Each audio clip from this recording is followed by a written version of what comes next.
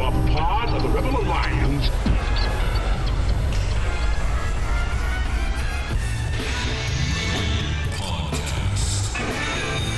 The idea of this podcast is simple: discipleship. We want to bring the gospel message about how to interact with your coworkers, your culture, your friends, everyone around you in a biblical way, which is, in essence, discipleship. What did Jesus do when he came to this earth? He took the devil's stuff. The Bible actually teaches that the world is becoming increasingly covered with the knowledge of the glory of God. That should change everything in the mind of a Christian. Instead of thinking about all the ways society is failing, we should think about all the ways society must be, as Psalm 110:1 tells us, put underneath the feet of Jesus in victory. We would be honored if you would join us. Welcome back to the Rebel Podcast. Happy New Year. P. Nate, Elder P. Not in Garage Mahal, sadly. We are in mini Garage Mahal, our home away from home. And we are the Rebels. We are the podcast for cultural engagement. P. Nate, Happy New Year. Happy birth of a new child. How you doing today? Thanks, I'm doing good. It's been a restful December for me, I'd say. Many of our listeners might not know that I was on sabbatical. So not only do we have baby number 4 born, so little Peyton joined the family early December, actually right after the Mission of God conference in Windsor, which is why I wasn't at the Mission of God conference in Calgary. But Tim Stevens and Joe Boot and the gang knocked that one out of the park without me.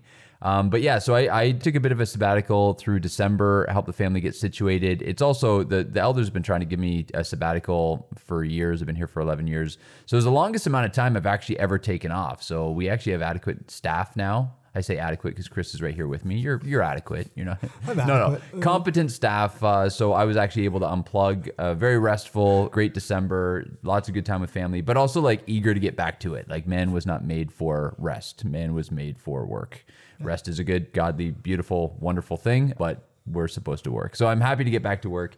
We are, as you mentioned, in mini Garage Mahal. So Dave Wetzy, who is our guy on the knobs and dials, we just recognized that it was getting harder and harder the busier we get to get out to Garage Mahal to do actual recording. And so he actually brought Garage Mahal to us. He brought us some sound equipment and found a closet in the church. For anybody who's been following what's happening at Crossroads, every square inch of this building gets utilized by multiple ministries and for multi-purposes as we continue to look for areas to expand. Even our coat room is a classroom right now as we look for our education stuff. So anyway, we are in a closet right now that has extra tables, extra chairs, Christmas decorations, ladders, various things, but it is very Garage Mahal-esque. Yeah, so if you have land anywhere near Ingersoll, Ontario, we're looking for about 10 acres. We'll pay for it. We're looking for a lot more than that. We got irons in the fire, but we can always use some leverage. We take more, but like 10 is the minimum. Just hit us up, Yeah, you got it. Bless the Rebels. I'm just kidding. Yeah, so anyway, new year, we're back, hopefully with mini Garage Mahal here at the church where we can jump here between meetings and stuff. We can get a lot more consistent in our recording and a lot more fast rather than kind of having to plan out when we can go and when it works with everybody's schedule. So we're here recording and that's good. So as you said, we're the Rebels. It's been a little while, but we are still a part of the Fight, Laugh, Feast network. They have not kicked us out yet. And proud members we are. So if you are listening to us on any sort of podcast catcher, we're thankful that you're listening to us there. But the best place to listen to the Rebels is by downloading the Pub TV app, the Fight, Laugh, Feast network app. You can get all the shows there. There's wonderful shows both on the U.S. and on the Canadian side. And we would encourage you to do that. Become a club member if you haven't. Speaking of being a part of the network, there's a few announcements I'd like to make. First of all, it's likely too late for us to get you guys to Tactics Con. That's January 19th and 20th in Lafayette, Louisiana. But that should be a great conference. And so anybody who was there, I hope you had a great time or hope you will have a great time next week. But a couple things that you still do have time to sign up for. First of all, Right Response Conference. Now, Joel Webbin and Right Response Ministries isn't necessarily tied to the Fight, Laugh, Feast network, but the Ezra Institute will be there. So myself and Joe Boot will be there and lots of kind of network guys. I know Doug Wilson will be there, Brian Sauvé, Eric Kahn, and Joel Webbin's the host, of course. But the Right Response Conference this year is in Taylor, Texas, March 1st to 3rd. And get this, the title of this conference, Chris, is Blueprints for Christendom 2.0. It's going to be awesome. And so the idea is 7 doctrines for ruling the world. I'm looking forward to it. The Rebels will be there, so you and I will be there. And you had a question for our listeners, especially those of you in Texas. I've been to Texas one time, but I was only there for about 5 hours.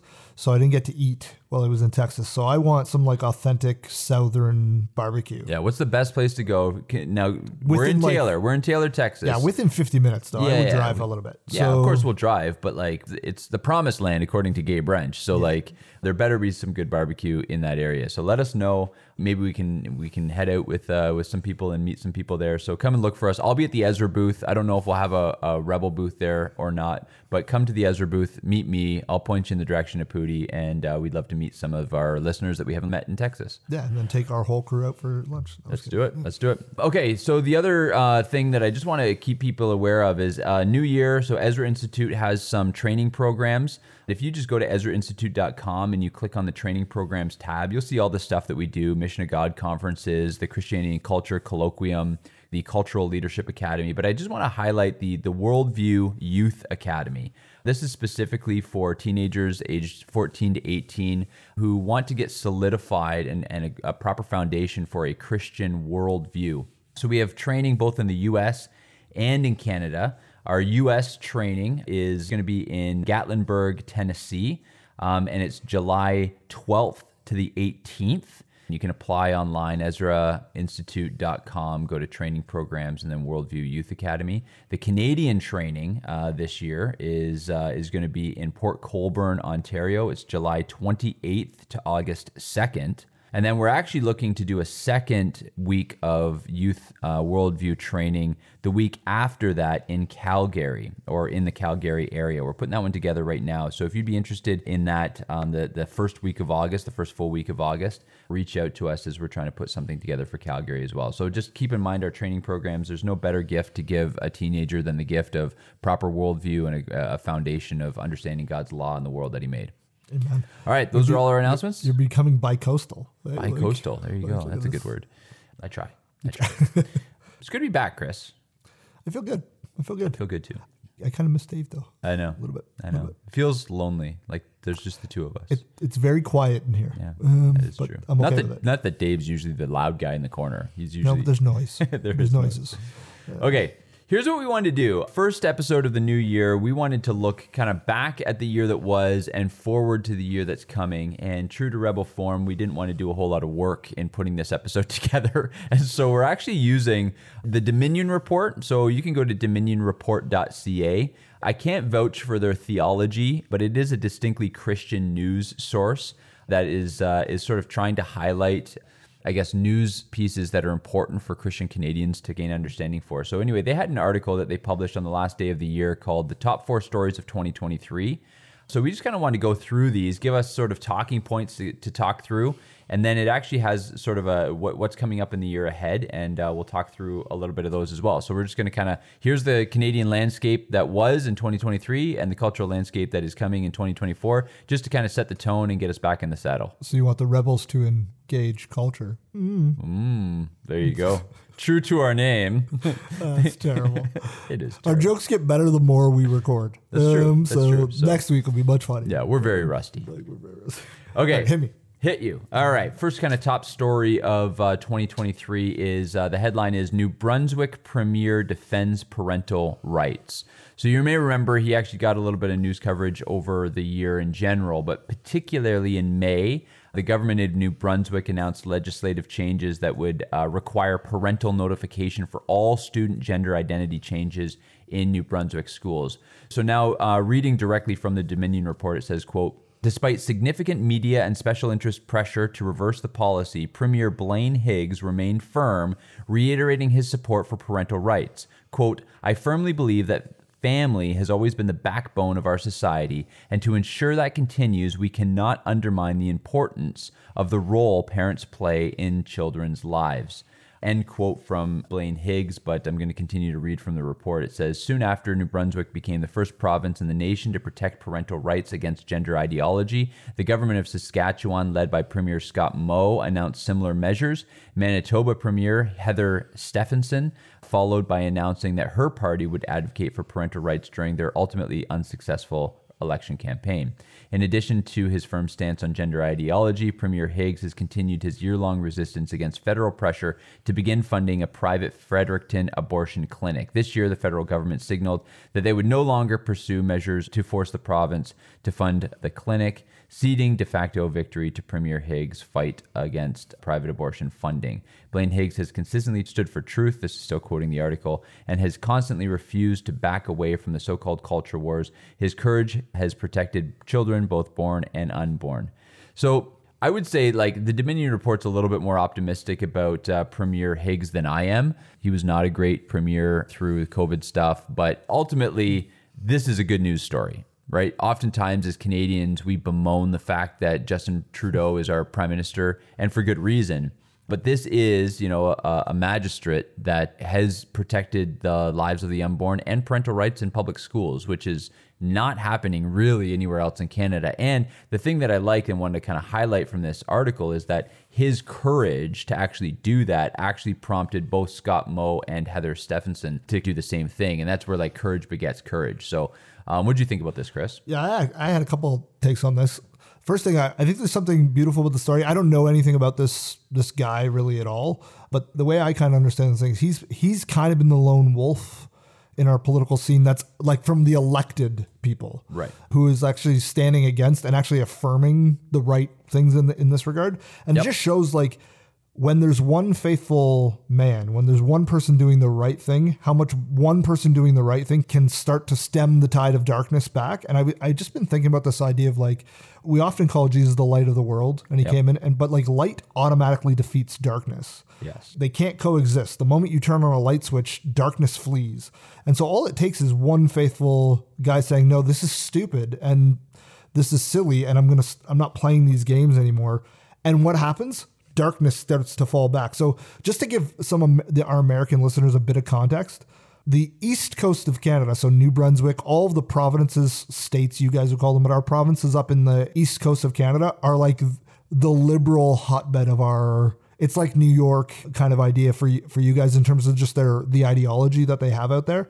The fact that this is a premier who would be like a governor for you guys is taking this stand out there isn't like somebody in the, like, Bible Belt taking this stand. This is like somebody in the middle of, like, the Wild West for these people taking this stand. And the fact that it's worked is amazing. And that just shows, like, it doesn't take 10 faithful, it takes one faithful person following Christ and doing the right thing. And then Christ will start to have an impact. So that'd be the first thing I would say. And then the second thing is just what an unbelievable travesty that in Canada, that's a hot take. That in the Western world, somebody saying, I affirm the family and gender roles is a hot take. And parents should be involved in teaching the sexuality to their children. Like, that's controversial. Yeah. For basically 1999 years, I would say, probably even longer than that. That was just like an assumed. It was like, okay, that wouldn't even make news. Yeah, exactly. And now all of a sudden it's one of the biggest news stories in our country over the course of the last year is that a man says, no, I think the family is a good thing. Yeah. It's like, that's unbelievable to me. It just shows how far our Western culture has fallen from the actual way it was birthed in terms of, like, we're the dominion of Christ's dominion of Canada. Like, and it's like, and now we have to affirm things that are obvious in our culture to be good. Like, it blows my mind. And I'm not even going to make a joke about the fact that the guy who took a stand's name is Blaine, which is kind of, but anyway, so I guess I did just make that joke, but what'd you think about it? Yeah, same sort of thing. I mean, the thing that stood out to me was just that idea that I said earlier, that courage begets courage. That I think even in the political landscape, which is full of wolves and charlatans, I think that there is some common sense. It's just buried underneath a bunch of cowardice. And so when somebody acts courageously and says the thing that other people believe but are too scared to say, sometimes that instills the courage necessary to say the common sense thing. And I don't know, I don't want to speak to Premier Blaine and his faith. I haven't followed him closely enough to make that judgment call, but obviously he's acting out of some conviction. Protecting the unborn is another thing. We haven't really talked about that at all, but his work to save Fredericton from this privatized abortion clinic in Canada, that's unheard of. Like, even the conservative government, even many of the so-called Christian politicians have conceded in the area of abortion, just assuming that will never be changed in Canada. Like, we are on par with North Korea in terms of having no abortion laws. It's abysmal, it's wicked, it's high rebellion. And to have a guy who's actually fighting that. Now, I wish he was fighting it a little bit more overtly in terms of stating his religious convictions, which is why I say I don't want to speak too much to his faith, because you don't hear enough of that in terms of the motivations behind his attacks. But maybe he's trying to be strategic. So I would just say this story teaches us that God can do a lot with very little faith and a very few number of people acting courageously, because courage begets courage. Yeah, it's funny how Christians, we forget all of the stories throughout the Old Testament is almost that exact story. That's right. God whittles down Gideon's army down to 300 to fight an army of 120,000, which is like, let's be like, you can't win that fight unless God does it for you. Yeah. But we still don't think one person can have an impact in culture. Yeah. We still think, oh, well, who cares if one politician stands up because we need all of them to do it. Like, no, our God doesn't need that. He needs one person to be faithful. Yeah, and I think that's what he's calling us. I think that actually comes from the idol of democracy. So this is maybe a bit of a hot take that we don't want to get into in this episode, but maybe it's for a future episode. Is I think what ends up happening is that because we've bought into the lie that democracy is the best form of government, right? I would say it's not. I would say benevolent dictatorship or theocracy, right? God at the top. But I think that because we believe that we always have to be on the majority, which means that we feel like we have to win the majority. And that's not the case. We don't have to win the majority. We have to be one of the faithful few and let God win the battle, right? The idea that we have to win the hearts of 51% of the nation seems like a daunting task, because we can't win any hearts and because that's a world away. But what you can do is be faithful within your sphere and watch what God will do as he transforms small spheres. And remember that small spheres make up bigger communities, which make up nations and all that kind of stuff. So I think sometimes it comes from this idolatry of democracy that we think that we can't win without a majority. You know the scene in Revenge of the Sith where Anakin Skywalker's like, I brought peace and security to my new empire. And he's like, we live for democracy. And like, Obi-Wan. And I'm just like, we kind of empathize with Anakin there. He did it badly, but I mean, like we empathize with. Hold on, like, are you making the Sith the heroes? Yes, I am. But no, I'm just the idea of like Anakin was just like, misunderstood. Like democracy isn't our goal. Democracy is closer to like it's a better system than the alternative. And communism. Exactly. But like our goal is we have a king and our king leads us, which isn't democracy at all. He doesn't get elected. Yeah. Like, and he will never get unelected. You know what I mean? There's no impeachment for Christ. Like, and so my point is that like we do make an idol of democracy. So I loved your hot take because we think that even that American system, which is probably better than other people's system, is the right system. And it's like, no, the right system is Christ is king of all of us. And then we have stewards who administer those things, like magistrates or however you want to say it. So it's hot take. It's a great one. And probably our American listeners now want to shoot us, but like, and they're armed, but they're down in the States, so can't get me because you can't get your guns up here. That's terrible. That's why they don't bother invading us. It's not. There's no point. Not necessary. News item number 2 on this Dominion report here is the headline reads: Euthanasia becomes available to children and mentally ill Canadians. So I'm reading from the article now. At the end of 2022, then Minister of Justice David Lametti made a series of ill-advised public statements, including saying that suicide is a right. That prompted the Liberal government to delay a planned expansion of euthanasia available for children and mentally ill Canadians. Because of this, many Canadians who value life were temporarily encouraged to see some momentum against the culture of death. Sadly, however, the temporary reprieve proved to be just that, temporary. The expansion of death by doctor will continue as scheduled in the spring of 2024. In 2023, as the government expanded assisted suicide accessibility, the practice itself continued to grow in frequency. Now, to get this is insane. Assisted suicide is now the 4th leading cause of death in Canada after cancer, heart disease, and accidents. One that's hilarious because that's even false because abortion is actually the leading cause of death in Canada. I just saw that today, but like that's unbelievable. Yeah. So let's back up a little bit because I don't think a lot of people even know this. Yeah. The Canadian government snuck in MAID expansions to MAID during COVID. So MAID was very restricted. MAID is whatever that stands for, medically There's an I. assistance in death, right?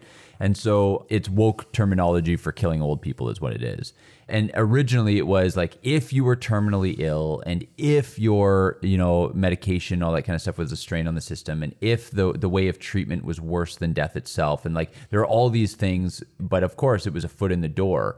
They expanded that to all kinds of people. Now, essentially, if you are old and you want to die, you can die. And we actually have had people in our church who have been in the hospital for respiratory illnesses, for heart things, who have been encouraged, who have been asked whether or not they want to die. These are fully cognitive, happy, joyful Christian people who are now back worshiping with us, enjoying their grandkids. Like, it's crazy how quick the nurses and doctors, some nurses and doctors in Canada, are to pushing the elderly towards this. Yeah, it's insane. They snuck it in. Yep. That was during COVID. Yeah, and the funny thing is, even those terminologies, like, it's for the suffering people. Yeah. It's for all these people like who they can't get better.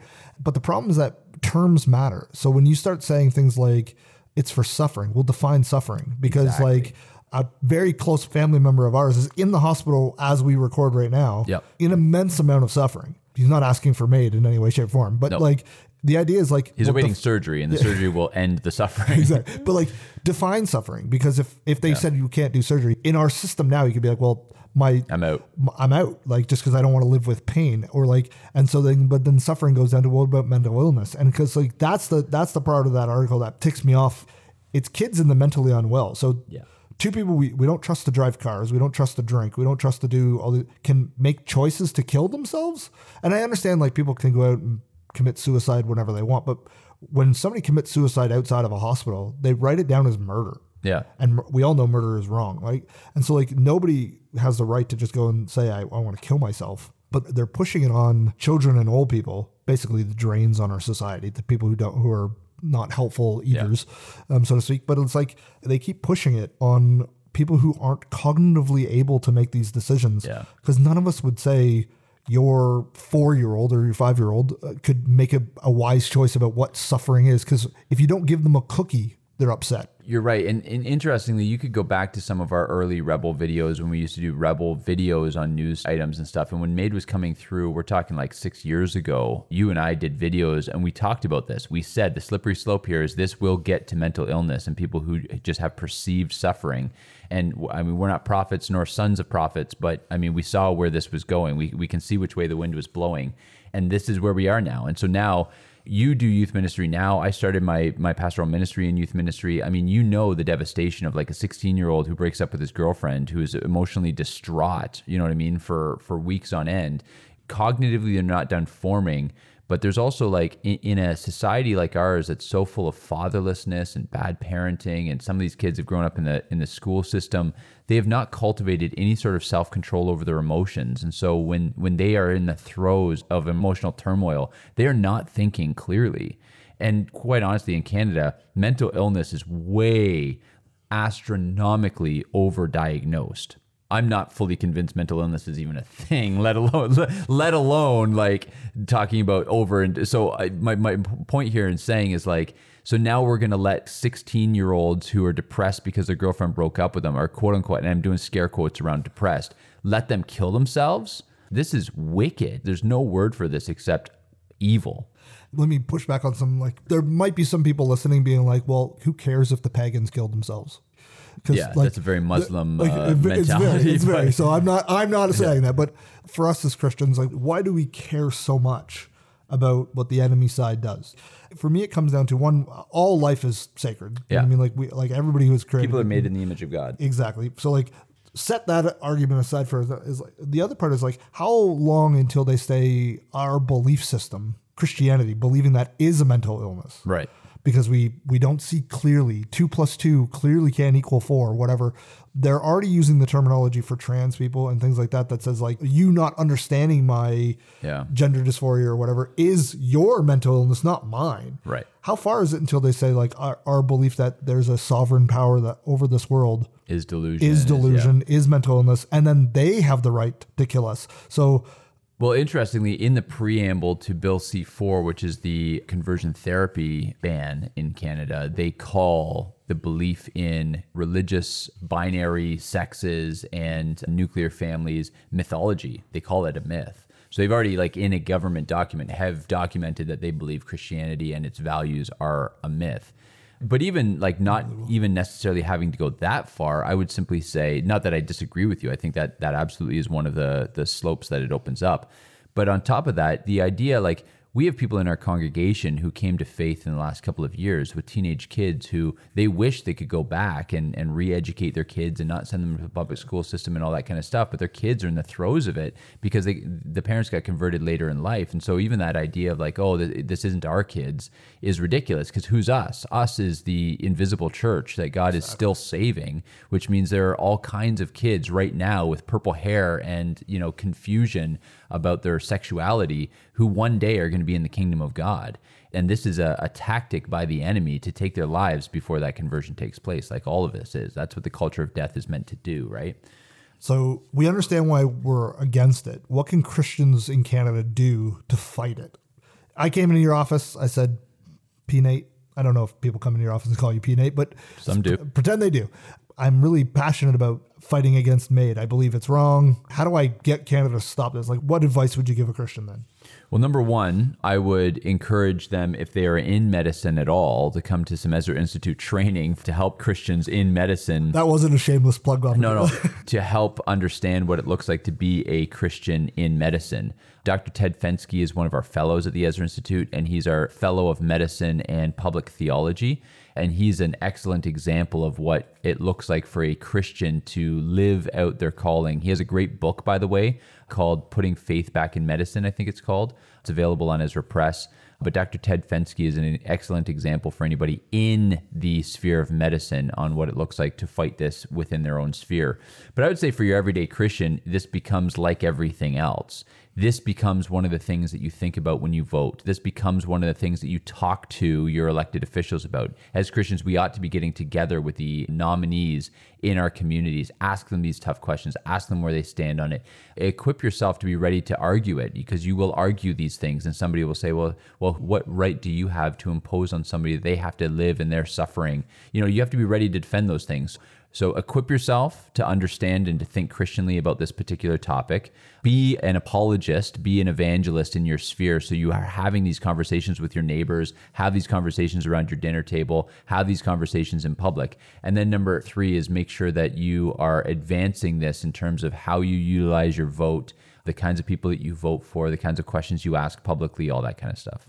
Okay, I'm going to keep going because we could probably talk about each one of these headlines an entire time, but this is supposed to be a bit of an overview. So I'll get to number 3 and then we'll skip past number 4 because it's something we talked about at length just before our break. But the third news story is Canadian church burnings continue.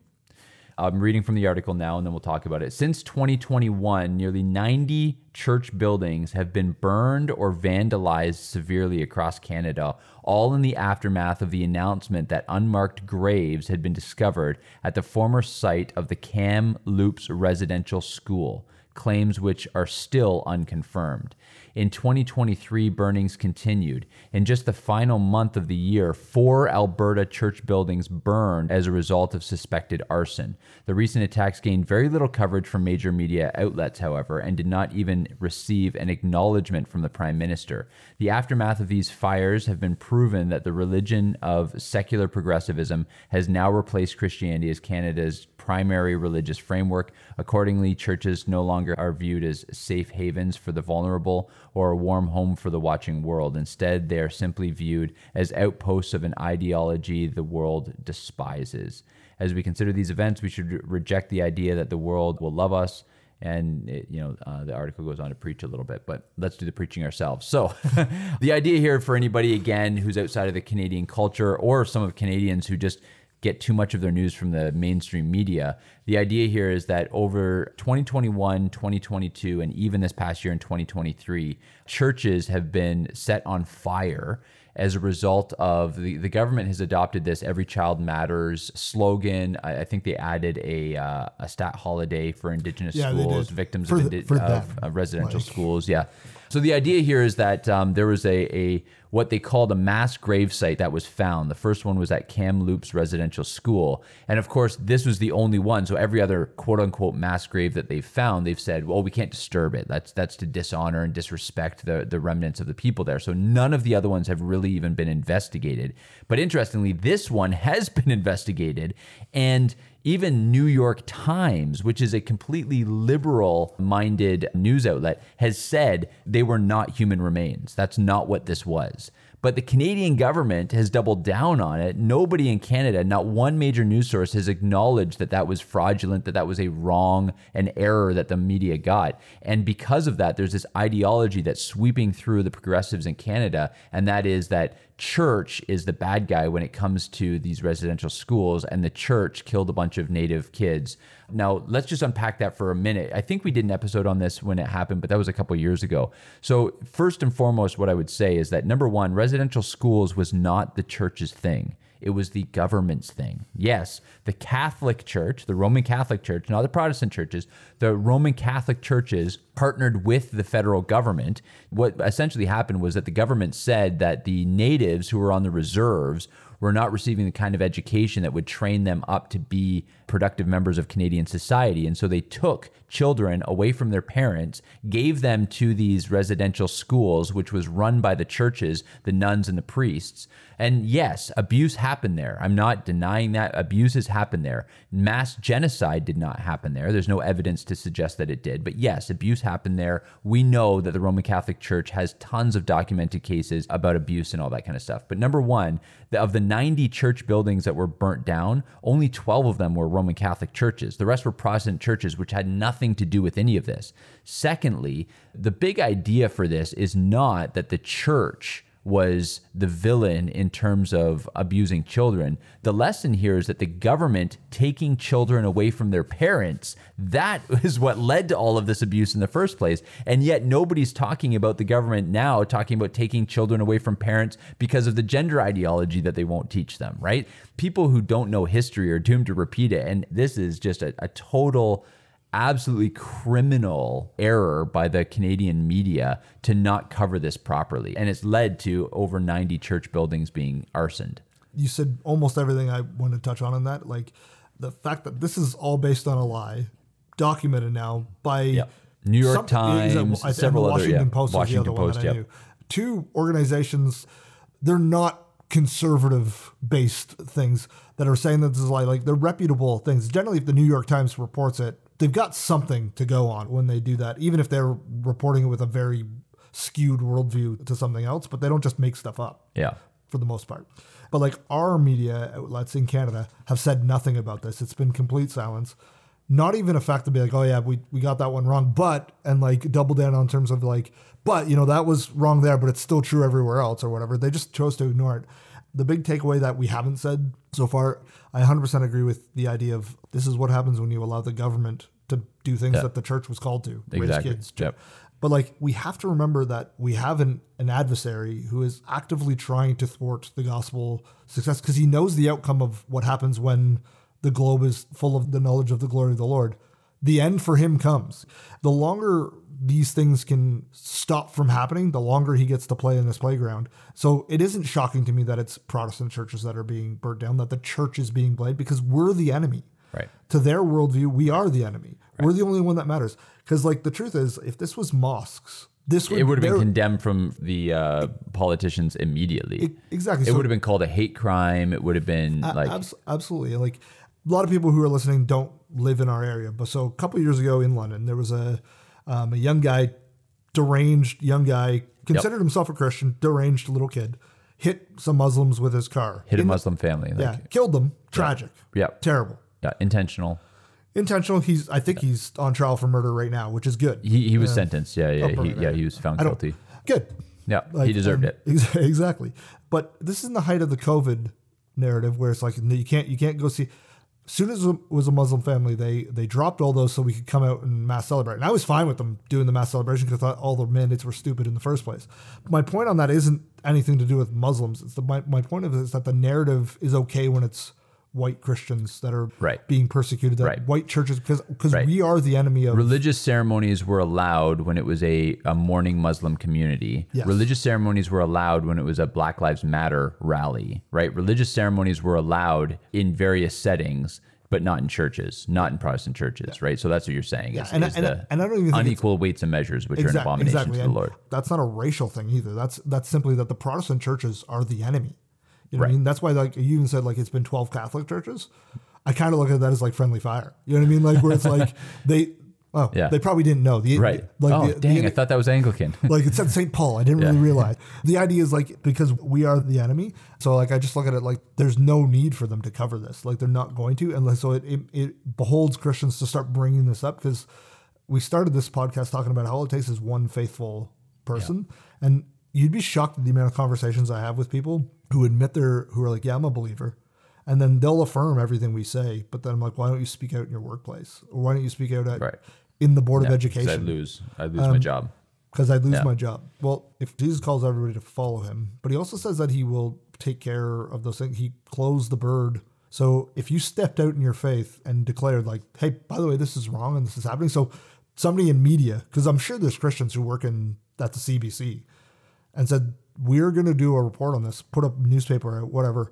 All it would take is one person showing the faithfulness could, as we see out east, stop the tide of this nonsense of like, because it's all based on a lie. Like, I'm sorry, a bit of a rant. How is it not a war crime? It's a hate crime to burn. If we were to burn down a mosque, everybody would be like, it's a hate crime. Yeah. We wouldn't do that, but I mean, or like, a pride flag. Yeah, There's a guy out in BC right now who's on trial for a hate crime. He could spend up to 20 years in jail for burning a pride flag. Legit, yeah. So if that's a hate crime, how is burning down churches not a hate crime? Has anybody been prosecuted for this? No, not one. Nobody's even been questioned, from what I understand. Unbelievable. Yeah. I'm going to go to the fourth story here. The fourth story is massacre in Israel ignites wave of anti-Semitism. So we've talked a little bit about the Hamas-Israel war. We did a podcast on it, I think, just a little bit before we took a break. To be honest with you, Joe Boot did a better episode than we did in December on the whole geopolitics of Israel. So listen to that on the Ezra podcast for Cultural Reformation, which is a partner podcast of ours. So go listen to them. This article kind of focuses more on the war, and we've talked a little bit about that. But what I want to kind of focus on is just take that headline and just say there was a bunch of pro-Palestinian demonstrations in London and in all kinds of places in Ontario. I don't know if you saw any of the footage from like Eaton Centre and Yorkdale Mall, the pro-Palestinian protest. There was pro-Palestinian protesters in ski masks who right in front of police were threatening to kill a Jew, like literally said, I'm going to put you 6 feet under. Like, so I would say let's focus more on that side of things, that there are these pro-Palestinian protests going on around Canada that I think are worth our attention, because these protests are far more violent, far more hostile, far more scary, full of people who are actually decked out and actually like ski masks on, all this kind of stuff, being violent and being threatening. And the Prime Minister's done nothing. Whereas the bouncy castles in Ottawa during the trucker convoy, he called Nazis and terrorists. So like, let's talk a little bit again about the unequal weights and measures here, because these pro-Palestinian protests have been absolutely disgraceful. And the fact that they have not been condemned or stopped is even worse. I don't want to play the race card the whole time, but the one is a minority in our country right now. Predominantly was a white trucker convoy. I know you were there. You can confirm that, like, I'm not saying everybody was there, and I'm not saying it had anything to do with race at all, but I'm saying predominantly it was blue collar truckers who were there, who are generally males and are generally white for the most part. Not universally, not anything, but so our government can easily crack down on them because we are the enemy to them. Because everybody in the media is going to be like, yeah, that fits the narrative of all these things. What they can't do is crack down on the Palestinian protesters who are threatening police officers in airports to cut off their heads. There's videos of this. You can go watch it. They can't crack down because then they have to crack down on somebody who's a visible minority. In our culture right now, you can't do that. You can't do that. Yeah. That's racist. That's the hurtful. highest crime. Yeah, exactly. I don't know if I would even call him a friend. I had a guy we both know, guy we used to, I would say, be friends with. Who's kind of really got absorbed into this whole thing. He posted a thing on Christmas Day being like the fact that you can, basically, I'm paraphrasing it, the fact that you can celebrate Christmas, where the place where Christmas was invented has people in captivity, would be fine if he left it there with just like, you should be given some thought to what's happening over there. But he didn't. He's like, just shows how far your white privilege is taking you. And it's like, how has this Palestinian thing become a white privilege? It's not white people. I didn't realize I'm making this a racial thing, but like, I'm not a Jew. I'm not at war with Palestine. Like, I just don't understand how like our culture has gone to the point where we can't even see events objectively anymore because we look at only who are the players in the game. I'll tell you why. I'll tell you why that happens and why our friend, who I think has fallen very far, I think I would say shipwrecked his faith. I look at that and I say, okay, what's happened there? Well, he's been made a victim, and I mean that legitimately. He is a victim of the enraged culture of the media. So the media wants you to be enraged. They want you to move from one outrage to the other. The reason they want you enraged is because they know that if you are emotionally invested, you're going to keep coming back for the news source. So the news outlets are financially motivated to keep you angry at someone and to villainize someone. And if they can make you angry with somebody, you're going to keep checking to see, what's that filthy Putin doing now? What's that filthy Trump doing now? What are those terrible Jews in Palestine doing now? So like, that's why everybody is so enraged right now, because the media has caught on to the fact that emotion means money. They can monetize our emotion.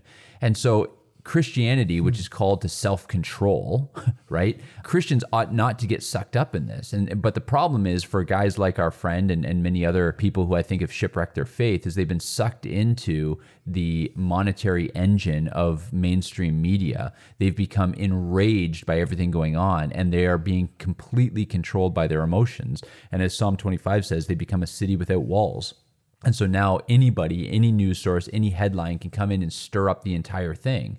So what ends up happening is everything becomes an emotional reaction. And as Christians, like one of the main things we're called to do is renew our minds and to gain self-control over our emotions. The Bible highlights and exalts the mind and the conviction of the heart, not the emotions and the feelings of the individual. Those are to actually be subdued and harnessed by our understanding of God's word and God's promises. So that's what's gone on there. It's same thing with everybody who got so emotionally caught up in the people who called us grandma killers during COVID because we kept the church open and things like that, right? They have been stirred up like a city without walls to have an emotional reaction to absolutely everything. So I think that's sort of at the heart of what goes on with things like that. That's interesting. I hadn't thought about the fact that they can monetize emotion. Yeah. Because but you think about it, that is literally what is happening. Because I would even say early on in COVID, that was basically never a COVID thing, but I did go to the websites oftentimes just to check, like, oh, look what they're saying. You know what I mean? Like, almost to get enraged about it. You know what I mean? Yeah. It's like in the other direction, right? Yeah, exactly. Like, I'm just like, and so like you can fall off the ledge totally on both sides. What's so funny about this is that like we're witnessing an event that's happening in our history that has happened hundreds of times, but now we're in this post-COVID area where people actually don't know how to like even navigate. They don't know how to do with those emotions anymore. So what do we have? We have people threatening police officers to cut off their heads, and police officers not knowing what to do because their hands are tied. Because if they hit the guy, they get George Floyd. Well, he just threatened your life. That's a crime. It's mind-boggling. Yeah, totally. And this is what you said something on a previous point, which people, if you will remember, this is why history is doomed to repeat itself. And this is why things like them tearing down, like before we started seeing all this, what did they do? They tore down our statues to make us forget the guys who liberated us from freedom, liberated us from things like this. And then what did they do? They silenced us in the press. They like not me and you specifically, but like they silenced they silenced the right, like really, like in the press, except for the far right, which is the only right there is now to a lot of people. And then they disarmed the population. So there's, in Canada anyway, there's no way for anybody to even fight back. Like, not that I'm not advocating us take when those threats of we're going to cut off your heads become, we're actually just going to do that. Well, the truth is, I mean, and Joe Buddha has put out some really awesome lectures on this idea. Like, this is ultimately what the goal of Sharia law is, like, is to come in and conquer like that. So, but I don't want to get caught up in that. I want to end this podcast because it's gone on for a little while. So here's what I would say to that. You're right. There is no feasible means with censorship and with villainization and with disarming and all that kind of stuff for us to think through how can we fight back against this. And it just reminds me of Isaiah 9, which you preached on in my absence. Thankfully, it's the zeal of the Lord of hosts that will do this, right? It's the zeal of the Lord of hosts that will win the battle for us. So this article on Dominion Report actually ends with 3 things to think about with the year ahead, and it all has to do with elections. It's Trudeau versus Pierre Poilievre. It just says, after 8 years, Justin Trudeau appears to be a change in elections sometime between now and September 2025. It looks at the polls and talking about how Pierre is so far ahead of Justin. It talks about provincial elections in New Brunswick, Saskatchewan, and British Columbia. I don't even want to talk about all that, because what I would say is that for far too long, we've put our hope in better politicians, better policies, better political reform. Reform doesn't start in the sphere of politics. Reform starts in the church, right? So judgment begins in the house of the Lord. Part of the reason we're seeing a nation and a culture that's on fire is because so many churches, not understanding the importance of worship and the warfare that worship is in the spiritual realm, closed their doors for 3 years. For the better part of 3 years, there were very few churches that remained open worshiping the triune God in Canada. Is it any wonder that we see a nation that's on fire? Well, no. And so how do we put out this fire? Well, we allow the zeal of the Lord of hosts to go to battle for us. How do we do that? We invoke him to war on our behalf through worship, right? We ask that his will be done on earth as it is in heaven. And that only happens as the covenant people of God come and corporately renew covenant with him through corporate worship. So the application of all this, go to church and worship God as he's prescribed. Amen. And worship him in your families and worship him in your communities, and it trickles out from there. Beautiful. Let's end right there. So Beauty. let's say anything else.